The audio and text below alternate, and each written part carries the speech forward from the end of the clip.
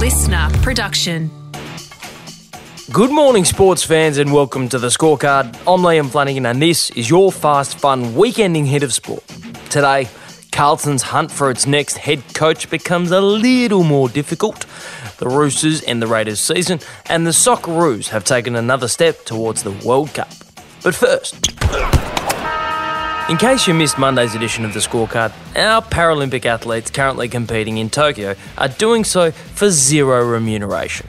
But that's about to change. Time to get paid. Time to get paid. We have won 60 medals so far, and recognising the national significance of the Paralympic team, I'm very pleased to announce that the government will provide additional support to Paralympics Australia to ensure our Paralympic medalists will receive equivalent payments to our Olympic medalists, Mr Speaker. Prime Minister Scott Morrison announcing in Parliament yesterday that Australia's Paralympic medalists will be paid bonuses on par with those received by able-bodied medalists from the Olympic Games, meaning that the 17 gold medalists so far from the Games, like Rachel Watson, who triumphed last night in the women's 50-metre freestyle S4, will pocket $20,000. My family were going to be here and all my friends, and they couldn't come because of the pandemic, so they were going to be in the crowd, and they're here watching from home, and everyone here is supporting me, and I just can't thank Australia and the world enough for embracing parasport and embracing me as a person with a disability and believing in me.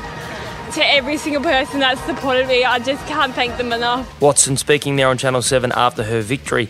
Our 23 silver medalists will take home $15,000 and our 25 bronze Paralympic medalists will pocket $10,000. Yes!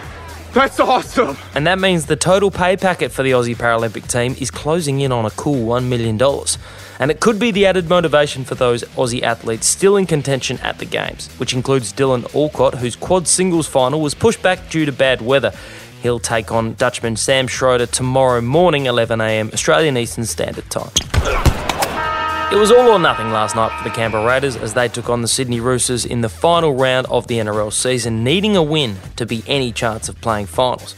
But the Roosters had their own reward on the line, fighting for a top four finish. Here's a chance with Tedesco back on the inside. Now it's a race. Tomoko is there. Tedesco digging over the top. Back to Kieran. He goes for the line. Still going into the upright and gets it down. A hat-trick to Roosters centre Adam Kieran, along with a starring performance from 5'8" Drew Hutchinson, put an end to the Raiders season as the Roosters ran out 40-16 winners, leaving Raiders coach Ricky Stewart to lament a wasted season, and even dropping a discreet F-bomb in his post-match press conference. See if you can spot it. We can't beat that team out there tonight. We're only wasting another week being up here. I was going to see the families because Ooh, did you catch that? Because Yeah, there it was. Not to worry, Ricky. You don't have to do another press conference until March 2022. When Carlton sacked coach David Teague a week ago, it was meant to be the beginning of a new blue era, according to club president Luke Sayers. The primary focus from this day forward will be about sustained and uncompromising high performance, winning footy games, playing ourselves into finals and getting ourselves the greatest chance of winning premierships. Sure, but how about finding a coach, Luke? Former St Kilda and Fremantle coach Ross Lyon is reportedly pulled out of the race to be the next coach of Carlton. Ross Lyon has joined former Hawthorn supercoach Alastair Clarkson on the list of high-profile candidates who do not want to consider coaching the Blues in 2022.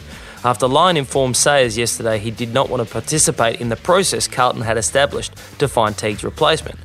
And AFL 360's Jared Waitley is laying the blame of Lyon's withdrawal squarely at the feet of President Sayers. It's hard not to conclude that the President made Lyon promises that he simply couldn't keep.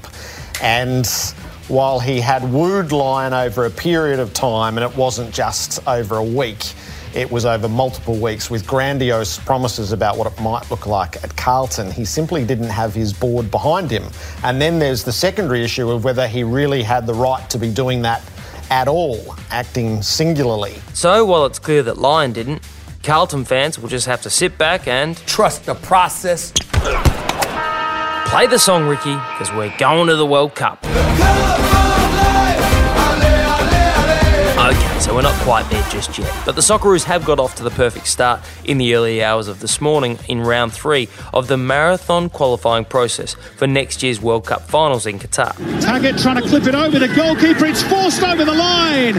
Our Mobile opens the scoring for Australia. It's his first goal in World Cup qualifying for 2022. Taking on China at the Khalifa International Stadium in Doha, Australia put in a polished performance to come away with a 3-0 victory, thanks to goals from Awir Mobile, Martin Boyle and Mitch Duke. No, not yet, Ricky. That was just the first of 10 qualifying matches the Socceroos will play over the next 6 months. And if they finish in the top 2 of their round 3 group, made up of Japan, Saudi Arabia, China, Oman and Vietnam, then we will have officially qualified for the Cup. This is taking too long! I know, but on the upside, we do get to see the Socceroos play again soon when they take on Vietnam next Tuesday. And that is your Fast Fun hit of sport to wrap up another week. Enjoy your weekend of sport. I'm Liam Flanagan. Catch you Monday on the Scorecard. Listener.